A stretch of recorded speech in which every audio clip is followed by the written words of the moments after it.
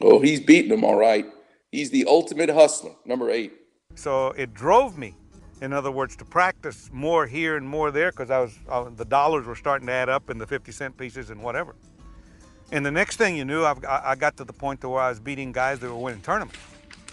And then I was beating all the big boys around Dallas at Tennyson Park and stuff. And number 9.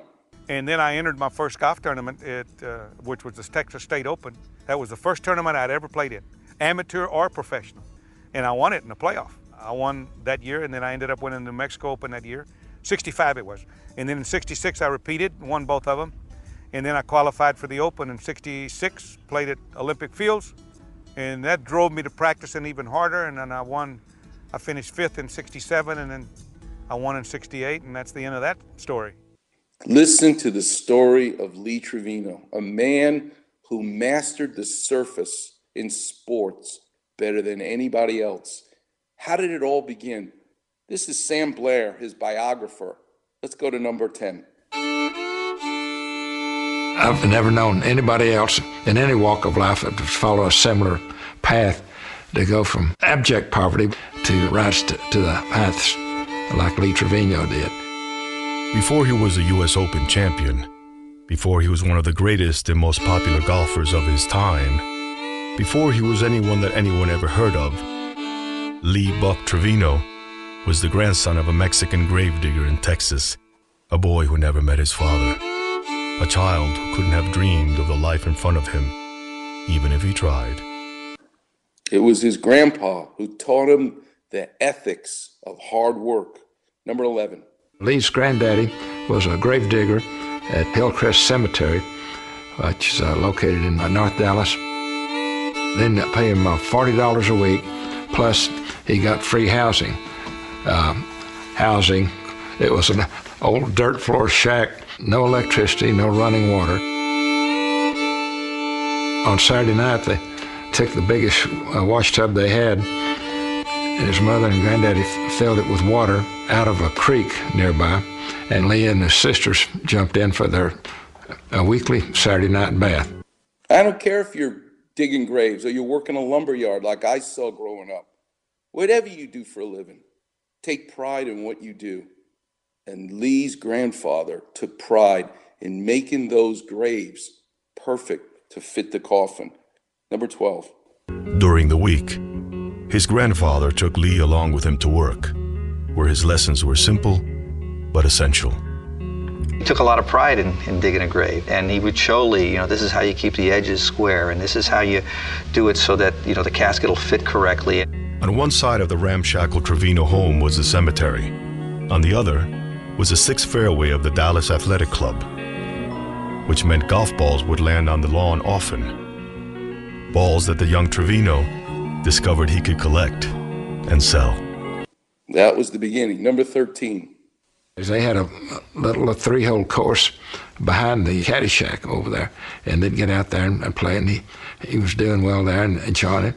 After 8th grade, he decided to just drop out and get a job and make what he could and keep playing golf. So he'd spend his teen years not in high school, but on the golf course caddying, teaching himself the game. Then on December 1st, 1956, his 17th birthday, he joined the Marines. And that's when he really took off. He started playing golf in the Marines, but still never realizing how talented he was. The lessons he learned from mastering that surface in Texas. But listen to the variety of crazy golf clubs he had. He didn't even have the right set. Number 14. I was dead broke. I actually was unemployed at the time, so I was just playing a lot of golf. And someone said, U.S. Open's coming up, thinking about qualifying for it. Tried it. Had to go to Odessa and qualified. He's like a fish out of water. I mean, the course is like nothing he's ever seen before. You have to understand that I learned to play with no rough, no bunkers. Oh God, I don't think I had 14 clubs.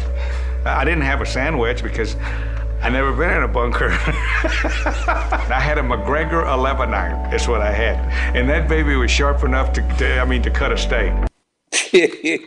He sharpened it himself. But listen to this. It'll give you goosebumps. It's 1968. It's the U.S. Open. Jack Nicklaus is in the lead.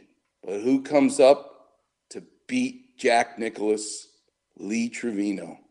You listen to his background and how he taught himself the game. He mastered the surface so well that he could beat the greatest golfer of all time in his prime. Number 15. As Hennessy fell back to earth, Trevino grabbed the lead, and even with Nicklaus charging, refused to falter. He hit the flagstick. You could not say he's lacking in boldness. And what a shot. It's The late USGA official Joe Dye trailed Trevino on the course. And as he watched one remarkable shot after another, Dye was unable to contain his amazement. He said, "What are you trying to do, win the Open?" I said, "Whether you like it or not," I said, "you're going to have a Mexican as a U.S. Open champion." I remember it like yesterday. It's exactly what I told him. Good for Lee Trevino. Good for all of us. That's the key. That's why Brett Simpson is taking the USA surfing team to Texas. There's no ocean. He's taking them to Texas because there's an artificial wave pool that he can dial up and mimic those waves in Japan to master the surface of that ocean. Is different than Florida, different than Hawaii, different from the waves in California. You got to master the surface, like Michael Jackson did it with a moonwalk, like Lee Trevino did it in golf, like Larry Dohr did in orthopedic surgery. That's the key. Coming up next, I'll take you into the operating room. The clinic will be open. The number's 877-710-ESPN. And where can you get the best maple donut I've ever had? I'll tell you, coming up next on the Weekend Warriors Show here on 710 ESPN.